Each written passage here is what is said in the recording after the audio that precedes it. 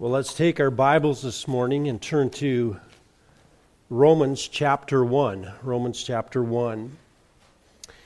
And we just sang the song, Jesus is my life. Jesus is my life. And they say the most important question in life is, who do you say Jesus Christ is? Who is Jesus Christ? That is the most important question in life, because that will determine your eternity, whether you go to heaven or whether you go to hell. Remember when we started the book of Mark, and we went through the book of Mark, Mark chapter 1 started with this: the beginning of the gospel of Christ, the Son of God. In other words, the center of the gospel is the Son of God, the Lord Jesus Christ. And so we need to know who he is. And in fact, Mark goes through the book, as we go through the book of Mark, Jesus demonstrates to his disciples who he is. And Jesus is getting to the end of his ministry, and there's going to be a pass and fail on his ministry. Because if Christ fails here, then Christianity dies because it doesn't carry on. And he turns to his disciples and he says, "Who do you say that I am? Who do you say that I am?" And Peter says what?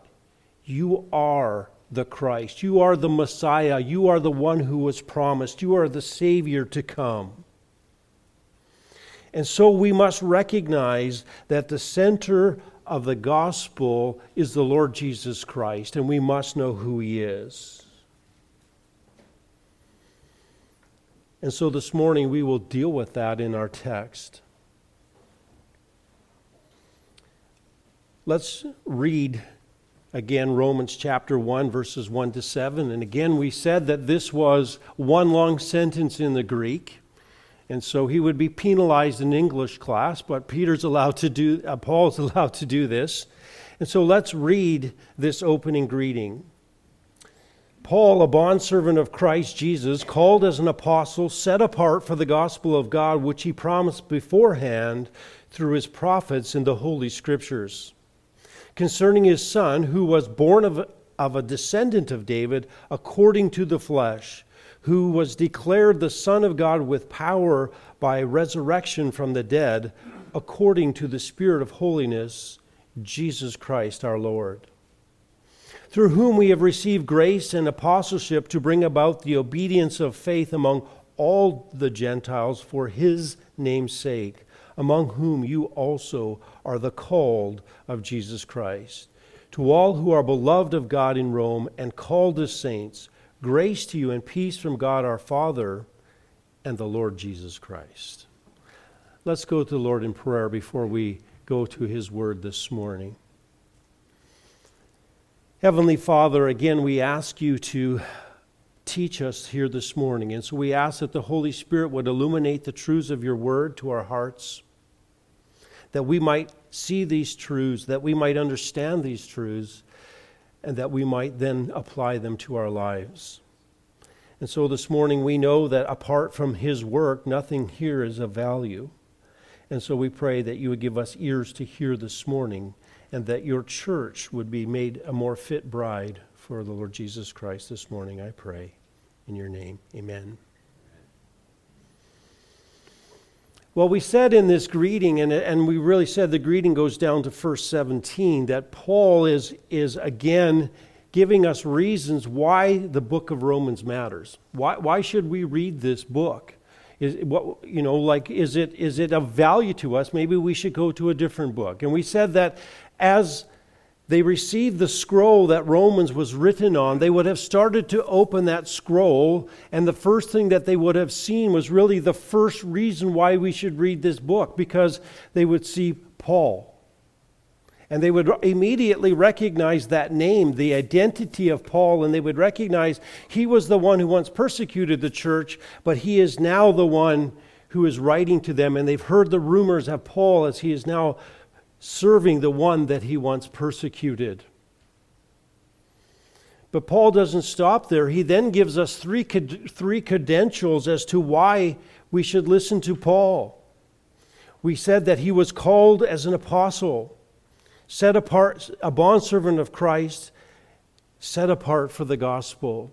In other words, he was a slave of the Lord Jesus Christ who was completely under his will and going about his purposes. He had been called as an apostle. He had been given an official position as a spokesman for God. And the gospel that he brought was the gospel of God, sourced in God, and therefore it was the true gospel. And Paul says, this is why you should listen to it, because I wrote it and this is who I am.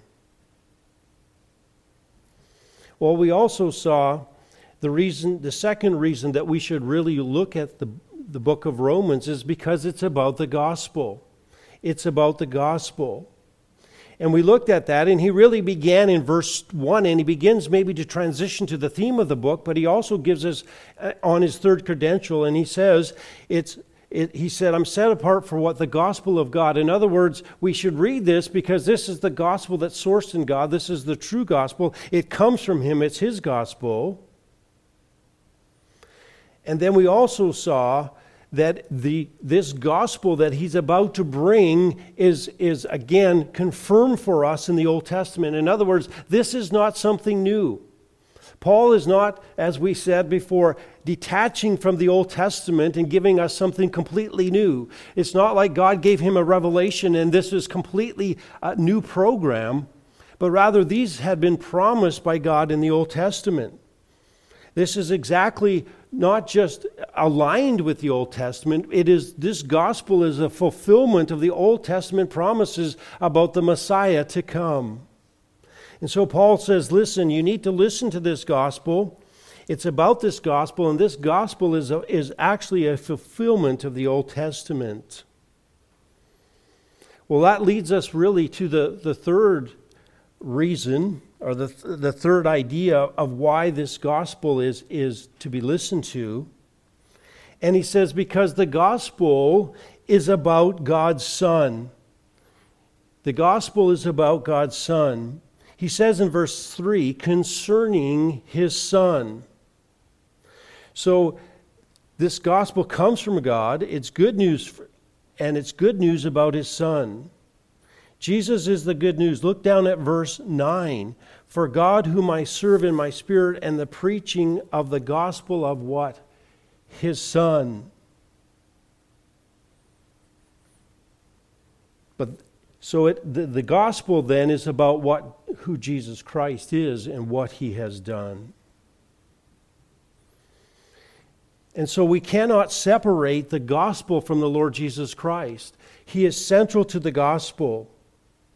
And in fact, one writer said, this is a remarkable passage by which we are taught that the whole gospel is included in Christ, so that if anyone removes one step from Christ, he withdraws himself from the gospel.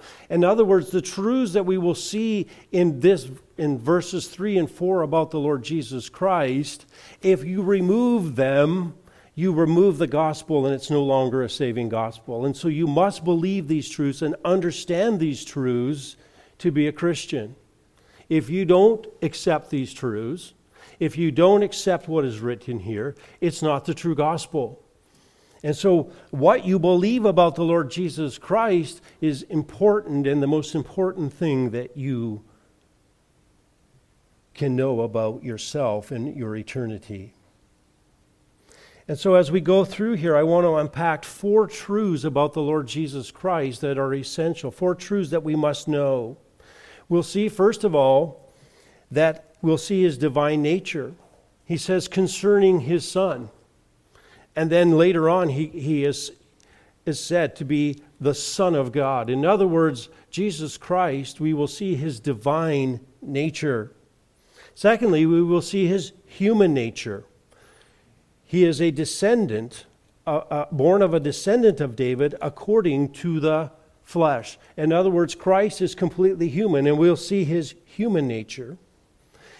Then we will see his vindication. We will see that he has been, through the resurrection, who is declared the Son of God by power by the resurrection from the dead according to the Spirit of holiness. He's vindicated as to who he is, as he is raised with power. And lastly, we see his personal identity, Jesus Christ, our Lord, our Lord. And so we will look at these truths this morning and recognizing that detaching from any one of these leaves you short of the gospel, because the gospel is about the Lord Jesus Christ and what he has done. So first of all, we see his divine nature in verse 3, concerning his Son, or as the next verse says, verse 4, the Son of God. And at the foundation of Christianity, then, at the very basis, right at the very bottom, we must recognize that the Jesus that walked the earth, the Jesus of Nazareth, the one that was born in Bethlehem, the one who walked among men, is the eternal Son of God. Now, again, we have to recognize that he is God himself. We're certainly used to speaking about Jesus, and we think of John 1:1, in the beginning was the Word, and the Word was with God, and the what? The Word was God. But I want you to notice this, and what's indicated very clearly in John 1:1 is also indicated here, and that is the pre-existence of Christ. In other words, Christ was existing and was the Son before he came to earth. Now I want you to notice the order in these verses even. He says, concerning his Son, then his Son was born a descendant of David according to the flesh, and then he was declared the Son of God with power by the resurrection of the dead. Now, in this order, he was God's Son before his birth, before his death, and before the resurrection. Each time he is declared what? To be the Son of God.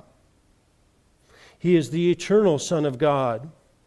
And there are a number of passages in Scripture that indicate this. We think of Hebrews chapter 1, where he says, in the last days, he has spoken to us by his Son, through whom he what? Made the worlds. In other words, Christ was existing as the Son, and the Son what? Made the world. All things were made by him. Without him was not what? Anything made that was made. Galatians 4:4. When the fullness of time came, God sent his Son, what? To be born of a woman. He didn't send him to become the Son. He sent him to become what? Born of a woman.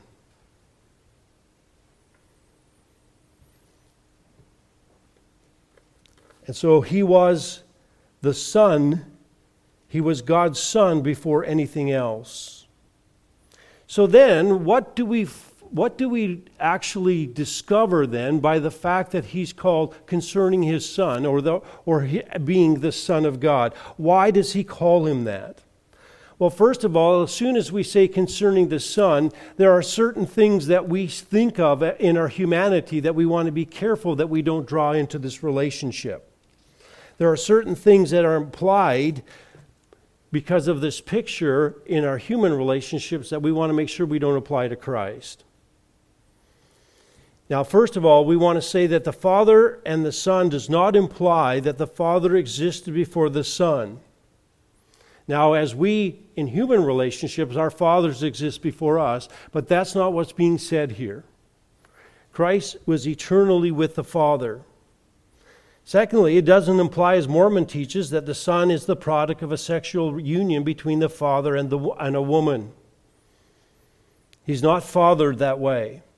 Thirdly, it does not imply that the Father-Son relationship, that they are not equal in power and authority. In other words, we want to make sure that we don't think, because we have a tendency in our human relationships that Dad has the power and he has authority over the Son, but that's not the relationship that he's emphasizing here. So what do we learn then from the Son-Father relationship? Why does he call it this way? Well, the first thing that we really understand is the deity and equality of the Son to the Father. Now, we tend to think when we speak of Father-Son, again, that there's a subordinate relationship. But in the first century, A dignitary's adult son was deemed equal in stature and privilege with his father. The same deference demanded by a king was forwarded to his what? His adult son. The son, after all, was the very essence of his father. He was the same DNA as his father, heir to all the father's rights and privileges. They're equal, therefore equal in every significant regard. So when Jesus is called the Son of God, it is understood categorically by all as a title declaring him equal with God and significantly the same essence as the Father. And this is precisely what the Jewish leaders regarded the title Son of God to be, and this as Christ claiming to be equal with the Father. In fact, we can see this if we look in Mark chapter 14. At his trial before the Sanhedrin, Jesus appears before false witnesses, and they bring their testimony.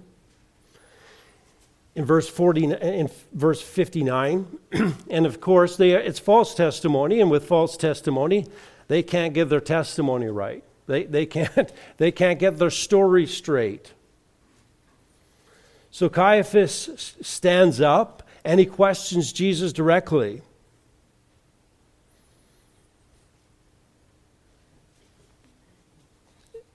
This was actually, again, we talk about the illegal things that happened in Christ's trials. Again, he wasn't supposed to do this, but he did this, and he says, "Do you not answer?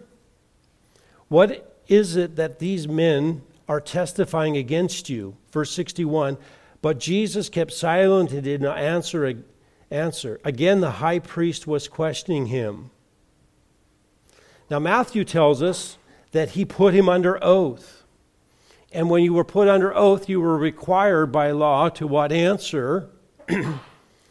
And he said to him, "Are you the Christ? Are you the Messiah, the Son of the Blessed One? Are you the Son of God?" And Jesus said, "I am. I am." There was no hesitation. There was no explaining. There was no trying to soften the blow. He just simply said, "I am."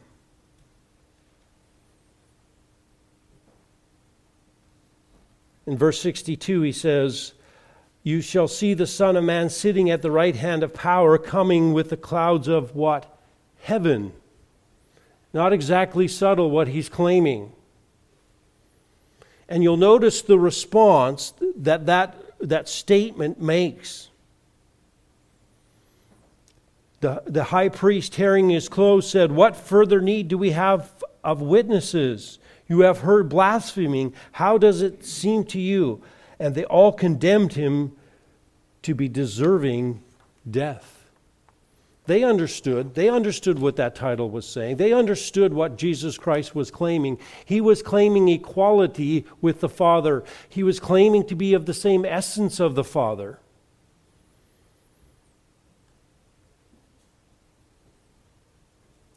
And anyone who would claim that, it would be what? Blasphemy if he wasn't that true. No ordinary Jew would make that.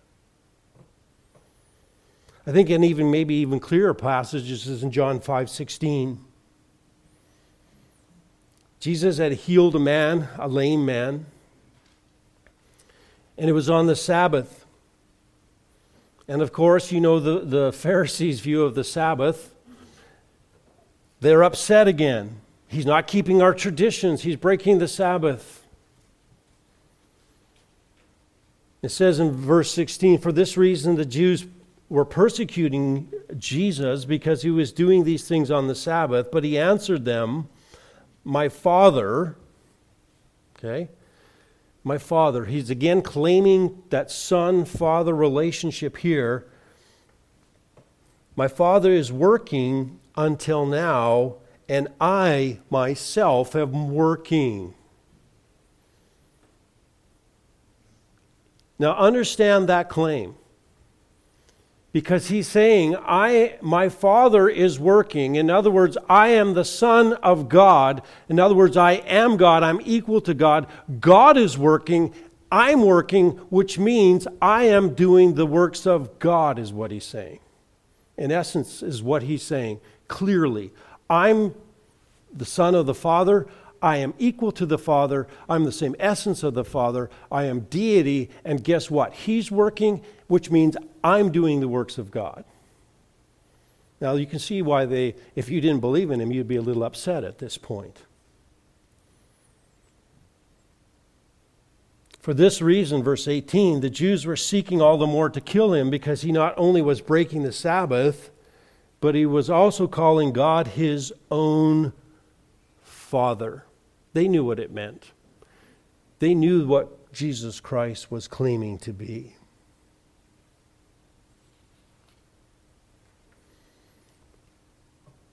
He had a unique relationship. He was equal with God the Father. He was equal with God.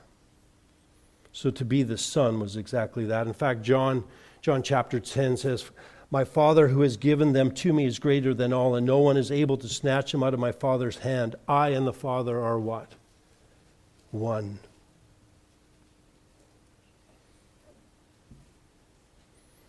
Many good works I have shown you from my Father. For which of them do you stone me? The Jews answered him, saying, For a good work we do not stone you, but for blasphemy, and because you, being a man, make yourself to be what? God. And so Jesus Christ is unequivocally saying, I am what? I'm the Son of God. I am God. I am equal with the Father. I am deity. And we must recognize that if you are going to be a Christian, if you are going to be a believer, you must recognize the deity of our Lord Jesus Christ. When he came here in the flesh, he was fully God and fully man, and you cannot deny that. Jesus Christ stands on that. He claims that. And if we're going to get the gospel right, we need to recognize who Jesus Christ is, that he is God. He has the full prerogatives of God.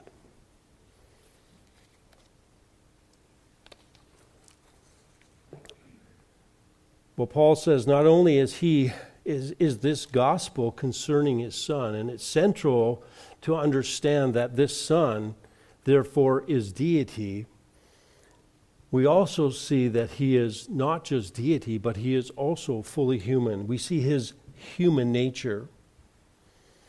We see his human nature. That is the second truth that we must recognize about our Lord Jesus Christ. It's not good enough to preach a gospel where Jesus Christ is divine and then to deny his humanity.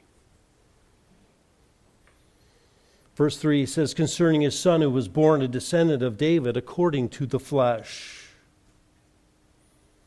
And so this one that was born that was eternal, the Son of God who existed from all eternity past, is now coming and taking on human form. Now for us, this is so often so familiar to us that we forget to actually see how dazzling this is. For most religions and many of the Gnostic religions, the idea was that humanity or human flesh was what? Evil. It was dirty. It was sinful. And therefore, how could God ever take on human form? It was seen as inconceivable. How could God be in flesh? Spirit was good. Body was bad.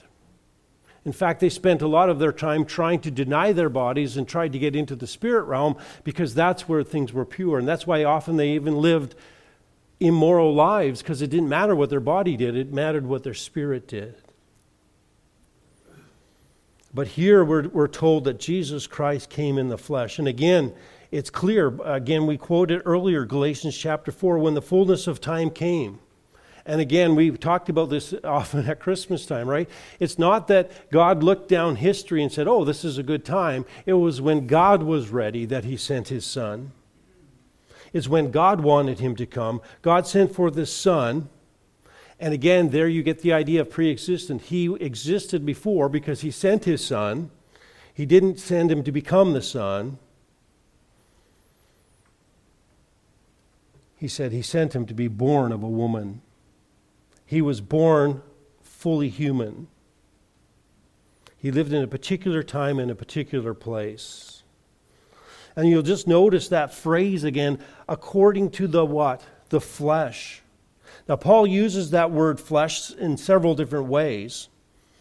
One way he never does is he never talks about the soft tissues of the body. In other words, he speaks of the body as a whole. He sometimes uses flesh in the idea of fallen human nature. But here he uses it simply to mean a human nature. He came in all the humanness that a human can be. Jesus took on a human nature and he took on a human form. We see this in Philippians chapter 2.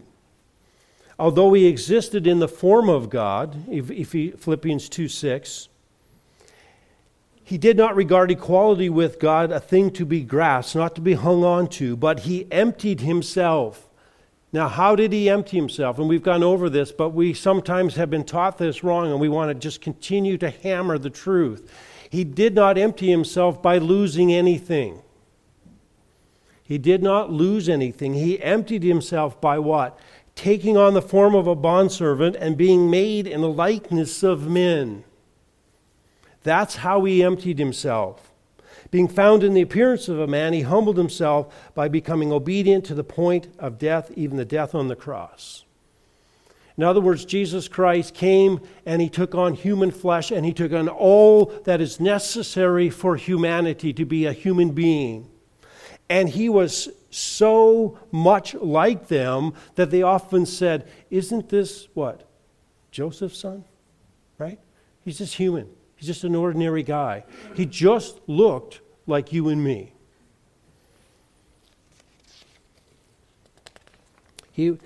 But he was the God-man. In other words, he was fully God and at the same time fully man. And he then had a divine nature and a human nature. But his body was like ours. His body was weak. His body needed food. It needed sleep. He got thirsty. Right? He slept in the boat. And so the news is that Christ came and became human on earth. So the question has to be, why did he need to be human?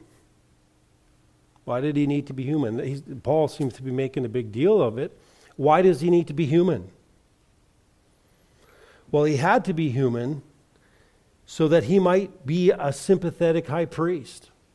We know that it is because of what he suffered. In fact, Hebrews 2:18, for in that he himself has suffered being tempted, he is able to aid those who are what? Tempted.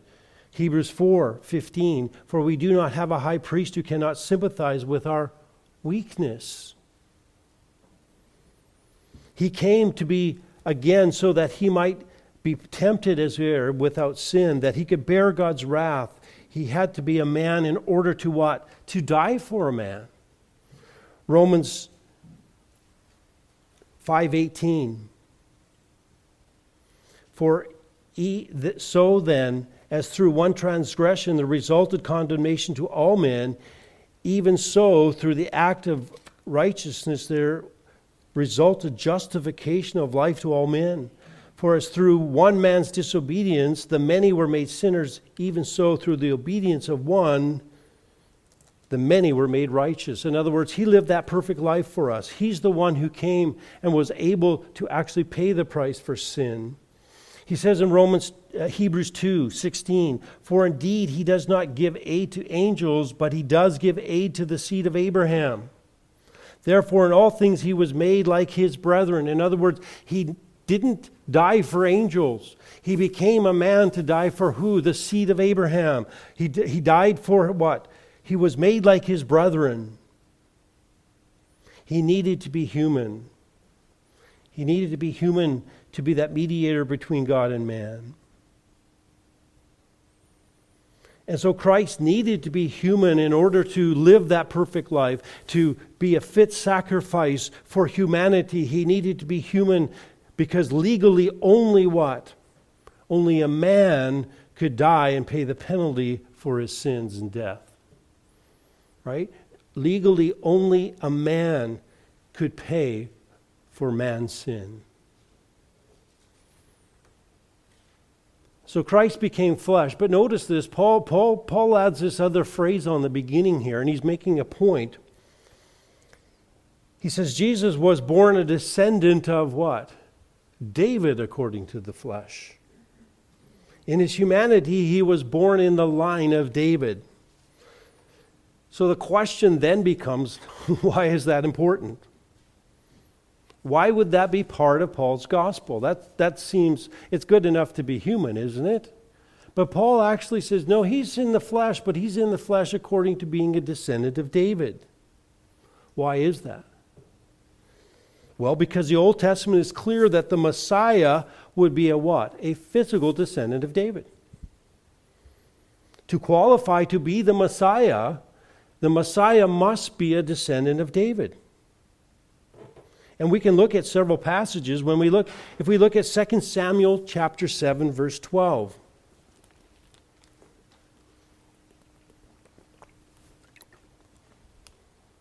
Here, the Davidic covenant, the unilateral, unconditional, legally binding promise God makes to David. He says, when your days are complete and you lie down with your fathers, I will raise up a descendant after you who will come forth from you, and that's Solomon, and I will establish his kingdom. He will build a house for my name. Now this is where we leave Solomon and go into the future. And I will establish the throne of his kingdom forever. In other words, there will be a descendant of Solomon who will always be king. And again, this is seen again in Psalm 89:3, and where it's clearly said, I have made a covenant with my chosen one. I have sworn to David my servant, I will establish your seed forever and build up your throne, what? To all generations. This is sprinkled all through the Old Testament that the Messiah would come from the line of David. Jeremiah 23:5, behold, the days are coming, declares the Lord, when I will raise up from David a righteous branch, and he will reign as king and act wisely and do justice and righteousness in the land. In Isaiah, it becomes clear that this king will be forever, is going to be the Messiah. Listen to Isaiah 9, the familiar prophecy of Isaiah 9:6. For a child would be born to us, a son will be given to us, and the government will rest upon his shoulders. Verse 7, there will be no end to the increase of his government or peace on the throne of David and over his kingdom, to establish it from then on and forevermore. So understand that the Old Testament says that what? The Messiah must come from David. He must come from that kingly line, and he will rule forever. And so, to meet those qualifications, the Messiah must be in that line. And Jesus was in that line. In fact, as we start the New Testament, remember, we're starting the New Testament, and again, they've arranged Matthew first, so you can imagine we've got 400 years of God not speaking, and then all of a sudden the New Testament starts to be written, and we start the New Testament in Matthew with these words. The record of the genealogy of Jesus, the Messiah, what? The Son of David. The first words of the New Testament to clearly lay down who Jesus is. He is the Messiah that was promised from the line of David. Gabriel shows up, right? He shows up to Mary to announce Christ's birth. And Gabriel understands the same thing. To a virgin engaged to a man whose name is Joseph, of the descendants of what? David. She is going to marry who? Someone from the line of David. And verse 32, he will be called the Son of the Most High, and the Lord will give him the throne of his father David, and he will reign over the house of Jacob forever, and his kingdom will have no end. This Messiah is what now being announced. This isn't just an Old Testament teaching. This is a New Testament teaching as the angel Gabriel declares that he is from the line of David and he will sit on the throne of his what father? He has to be in the line of David.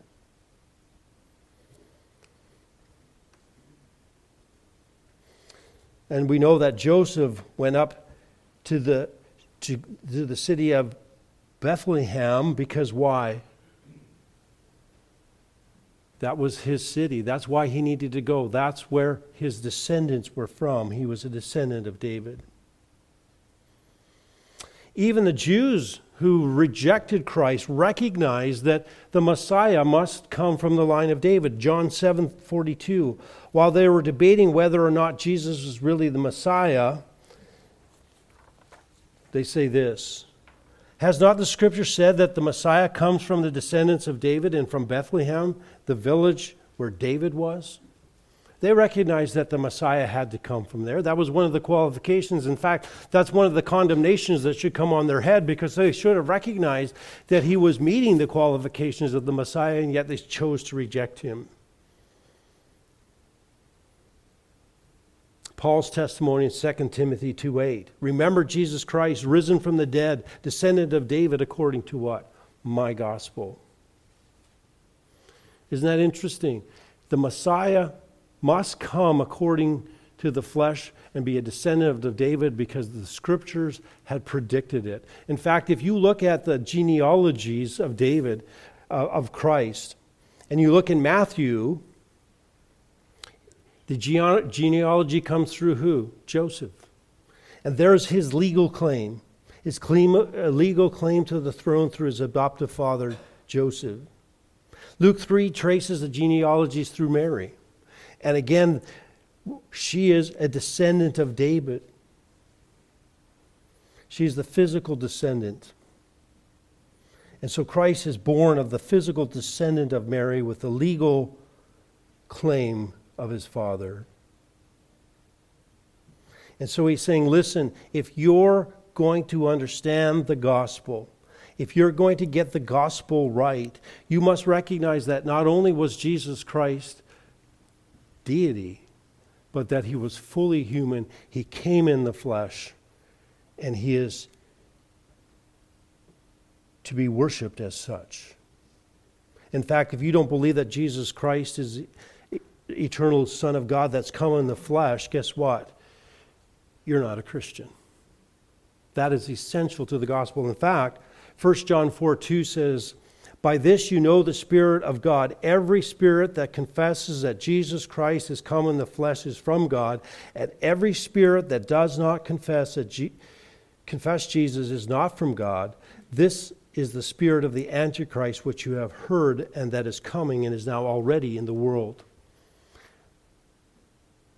You are deceived. You are not a believer. The gospel, then, must recognize concerns the Son, and the Son is both fully deity and full humanity. And those must be embraced. These truths must be embraced to have the true gospel. Take them away, you lose the gospel, because the gospel is about the Lord Jesus Christ, and this is who he is. Well, we've seen his divine nature, we've seen his human nature, now we see his vindication. Verse 4, look at verse 4. Who was declared the Son of God with power by the resurrection from the dead, according to the Spirit of holiness. Now, this phrase describes another event from the earthly life of God's eternal Son. We have his birth and the incarnation. Here we have the death and resurrection. Paul says the eternal Son was declared to be the Son. Now, what does he mean? Well, this word declared can be translated either marked out, designated, or bounded. But if you translate this word into English, you get the word horizon. Horizon. And it describes a line of demarcation. Like the horizon marks off the sky and the ground. You can see where it is, the horizon. So too, literally, the resurrection of the Lord Jesus Christ has marked him off from all other people. It's divided him from everyone else. There are no other human beings like him. Now it says he's done this according to the Spirit of holiness, and there's some debate as to what this means. I would understand that he is saying this is speaking of the Holy Spirit. In other words, when Christ came and all through his incarnation, he was worked through with the Holy Spirit. He was conceived of the Holy Spirit. He worked through the Holy Spirit. He was baptized by John the Baptist, and he went in his ministry in the power of the Spirit. He lived in obedience by the Spirit.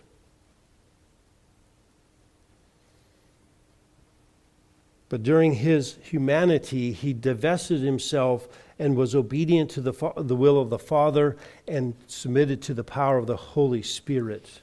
And so there's a new quality of life here. And so Jesus was marked out. He was determined. He was declared to be the Son of God with power. Before Bethlehem, he was the eternal Son. During his earthly life, he never ceased being the Son of God. But during his life, he was given a human body with its frailty. He was tired. He was thirsty. He had to sleep. But because of the resurrection, he was taken from his state of humiliation and weakness, and he was exalted. He was exalted by power. That's why when he comes to Galilee with his disciples in Galilee, he says, "All authority has been given to me in heaven and earth." William Hendrickson writes, "From all eternity he was the Son of God, but during his period of humiliation, his power in its fullest degree was hidden from view. But by means of his glorious resurrection, his power began to shine forth in all its glory." As one writer says, you see at the time of Jesus' resurrection, his ascension, his being seated at the right hand of God, he was coronated not as the Son of God, which he always has been, but as the God-man. Through his perfect human life, he had earned the right to the throne.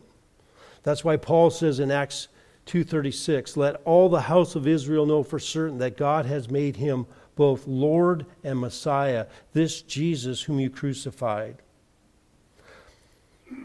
Acts 13:33, Paul says, "God has fulfilled the promise to our children that he raised up Jesus, as it is written in the second Psalm, 'You are my son, today I've begotten you.'" You see, the resurrection was like Jesus' coronation. He was now being, though he was always going to be Lord over the church, he is now has that coronation where he is set up, where because of what he has done in his flesh, because of his obedience to the Father, because he is the Savior, he is now given full authority to save. He is now the Lord of all. He is now given kingship over the universe.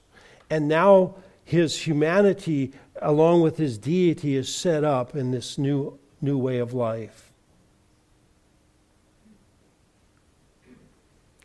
Now the God-man, the mediator, was now made the possessor of this authority, and his human nature was made to share the glory of his royal dominion. As the God-man, he was given the right to rule, a right he earned in his earthly life and death. So the question you might ask is this. Okay, Christ is raised in power. He is now possessing, given the name Lord. He now rules over the church. He now is the one who has the right to save. He now is at glory and been raised up from his humiliation. But honestly, what makes Jesus' resurrection any different than the other resurrections we have in the Bible? I mean, Lazarus was resurrected, wasn't he? Didn't Elijah and Elisha raise people from the dead? What is the big deal about Jesus' resurrection? After all, there was other resurrections, weren't there? So how does this demonstrate anything? Well, first of all, we would say this. Jesus staked everything that he taught and did on his resurrection. In other words, Jesus said, here's my teaching. Guess what? If I'm not raised, then it doesn't make any difference at all. In fact, Jesus said in John chapter 2, he cleansed the temple for the first time, and the leaders came to him and said, what right do you have to do this? Why are you doing this? By what authority? And he said to them, Jesus answered in verse 19, destroy this temple in 3 days, I will raise it up. Then the Jews said, it has taken 46 years to build this temple, and you will raise it up in 3 days. But he was speaking of the temple of his body. Therefore, when he was risen from the dead, his disciples remembered that he had said this to them, and they believed the scripture and the word that Jesus had said. In other words, Jesus said, this is a litmus test to who I am. I've taught you that I'm the Lord Jesus Christ. I told you I was the Messiah. I did miracles to show this, and now here's the greatest miracle of all. I have conquered sin and death, and I have staked everything, all of my claims about who I am on this. Matthew 16, from that time Jesus began to show his disciples that he must go to Jerusalem and suffer many things from the elders and chief priests and be killed and be raised, on the third day. Jesus taught this. He claimed this. He said, this is who I am. This is what I must do. Believe me, because I will be raised. Even on the mountain, when Christ was glorified, he says, tell no one of the vision until the Son of Man is what? Risen from the dead. It was a litmus test. But secondly, there's another reason that Jesus was resurrected, and his resurrection is different. And we would say this: every other resurrection had someone to raise them. Every other resurrection had someone who was physically present who said, I'm going to raise you from the dead, right? Jesus said, Lazarus, what? Come forth. Elijah put his hands on the widow's son. But here, recognize that Jesus Christ claims to have what? Raised himself from the dead. In fact, he says in John chapter 10, verse 17, therefore my Father loves me because I lay down my life that I may what? Take it up again. No one takes it from me, but I lay it down for myself, for I have power to lay it down, and I have power to take it again. This command I have received from my Father. He says, here's what's different. I'm able to what? I'm able to raise myself. Now we know from Scripture that the Holy Spirit takes credit. We know the Father takes credit. But Jesus Christ himself says, I lay down my life. I'm not a victim here. I wasn't forced against my will, and then I wasn't raised without my power. In other words, I'm claiming this for myself. And Jesus Christ now is the one that is raised and what? Seated at the right hand of the Father. He was raised once, never to die again. And he says, this vindicates who I am. This vindicates everything that I've told you. I am truly God. I am truly human, and I have the power, and I am vindicated through power and through God's acceptance of what? My sacrifice. Christ's resurrection demonstrates that the Father accepted who Jesus Christ is. Why would God allow Jesus Christ to be accepted if he wasn't who he said he was? Why would he allow him to be resurrected? And yet Jesus Christ is resurrected. And so we must recognize that the resurrection is what? Integral to the gospel. And that Jesus Christ truly is Lord. He has been set up, and he is to be glorified and to be worshipped. So we see his divine nature, we see his human nature, we see his vindication, and then we see his personal identity. It says, Jesus Christ our Lord. It's his personal identity. Here's the Son, and he's identified for us, the unique person that Paul is talking about. Now notice this, he's Jesus Christ, what? Our Lord. Not somebody else's Lord, but our Lord. And he is Jesus Christ. He is in his human name, Jesus. He came to save his people, what? From their sins. He is the Christ. Christ is a title, not a name, and it means the anointed one. He's the Messiah. This one who is personal, this human being that came, that was on earth to save his people from his sins, is the anointed Messiah, the promised one of the Old Testament, the very Son of God. And he is what? Lord. Lord. He has the right to rule.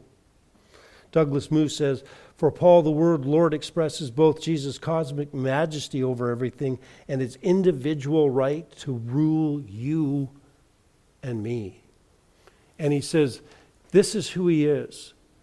This Jesus Christ, this Son is the Jesus Christ, the Lord.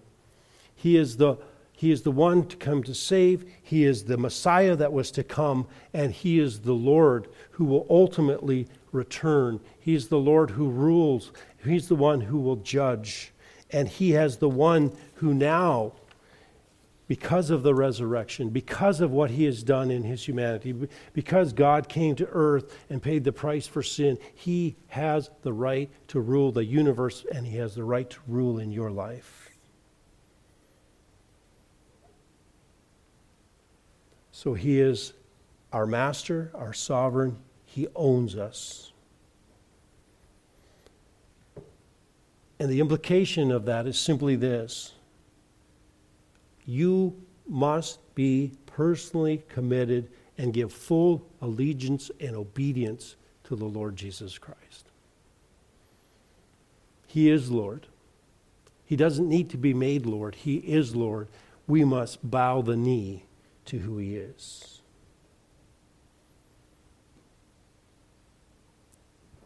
Who do you say that Jesus is? The most important question in your life and the most important thing about you is, who do you say that Jesus is? And you must agree with Paul. You must agree that he is the Son of God, that he is fully God. You must believe that he is fully human, that he came to earth, that he lived a perfect life, that he died on the cross and that he rose again, that he conquered death and sin, that he is seated at the right hand of the Father, and that he is coming back. He is the promised Messiah from the Old Testament. He has validated his claims, and therefore you must believe in Jesus. You must be willing to relinquish all of your sovereignty, all of your personal right to rule, and you must bow your knee and acknowledge him. That he is forever to have the right to be your Lord and Savior. It is central to our faith. We must put Jesus Christ back in the center, and we must worship him for all that he is. Removing any of who he is to remove the saving gospel from us. Let us believe in him. Let's close in prayer. Heavenly Father, we do thank you for your word, and we thank you that that this book of Romans here is about the gospel, and it's about our Lord Jesus Christ, because he is central to the gospel. And so we worship him this morning, and we worship him for all that he is, that for his deity, for his humanity, recognizing exactly who he is, that he has been vindicated with the Son with power, that he is raised again, that he's coming back, and that he is Lord and to be worshiped and obeyed. I pray that you will confirm these truths in our heart this morning, and may we go out rejoicing in our Lord Jesus Christ and his saving work. In your name, amen.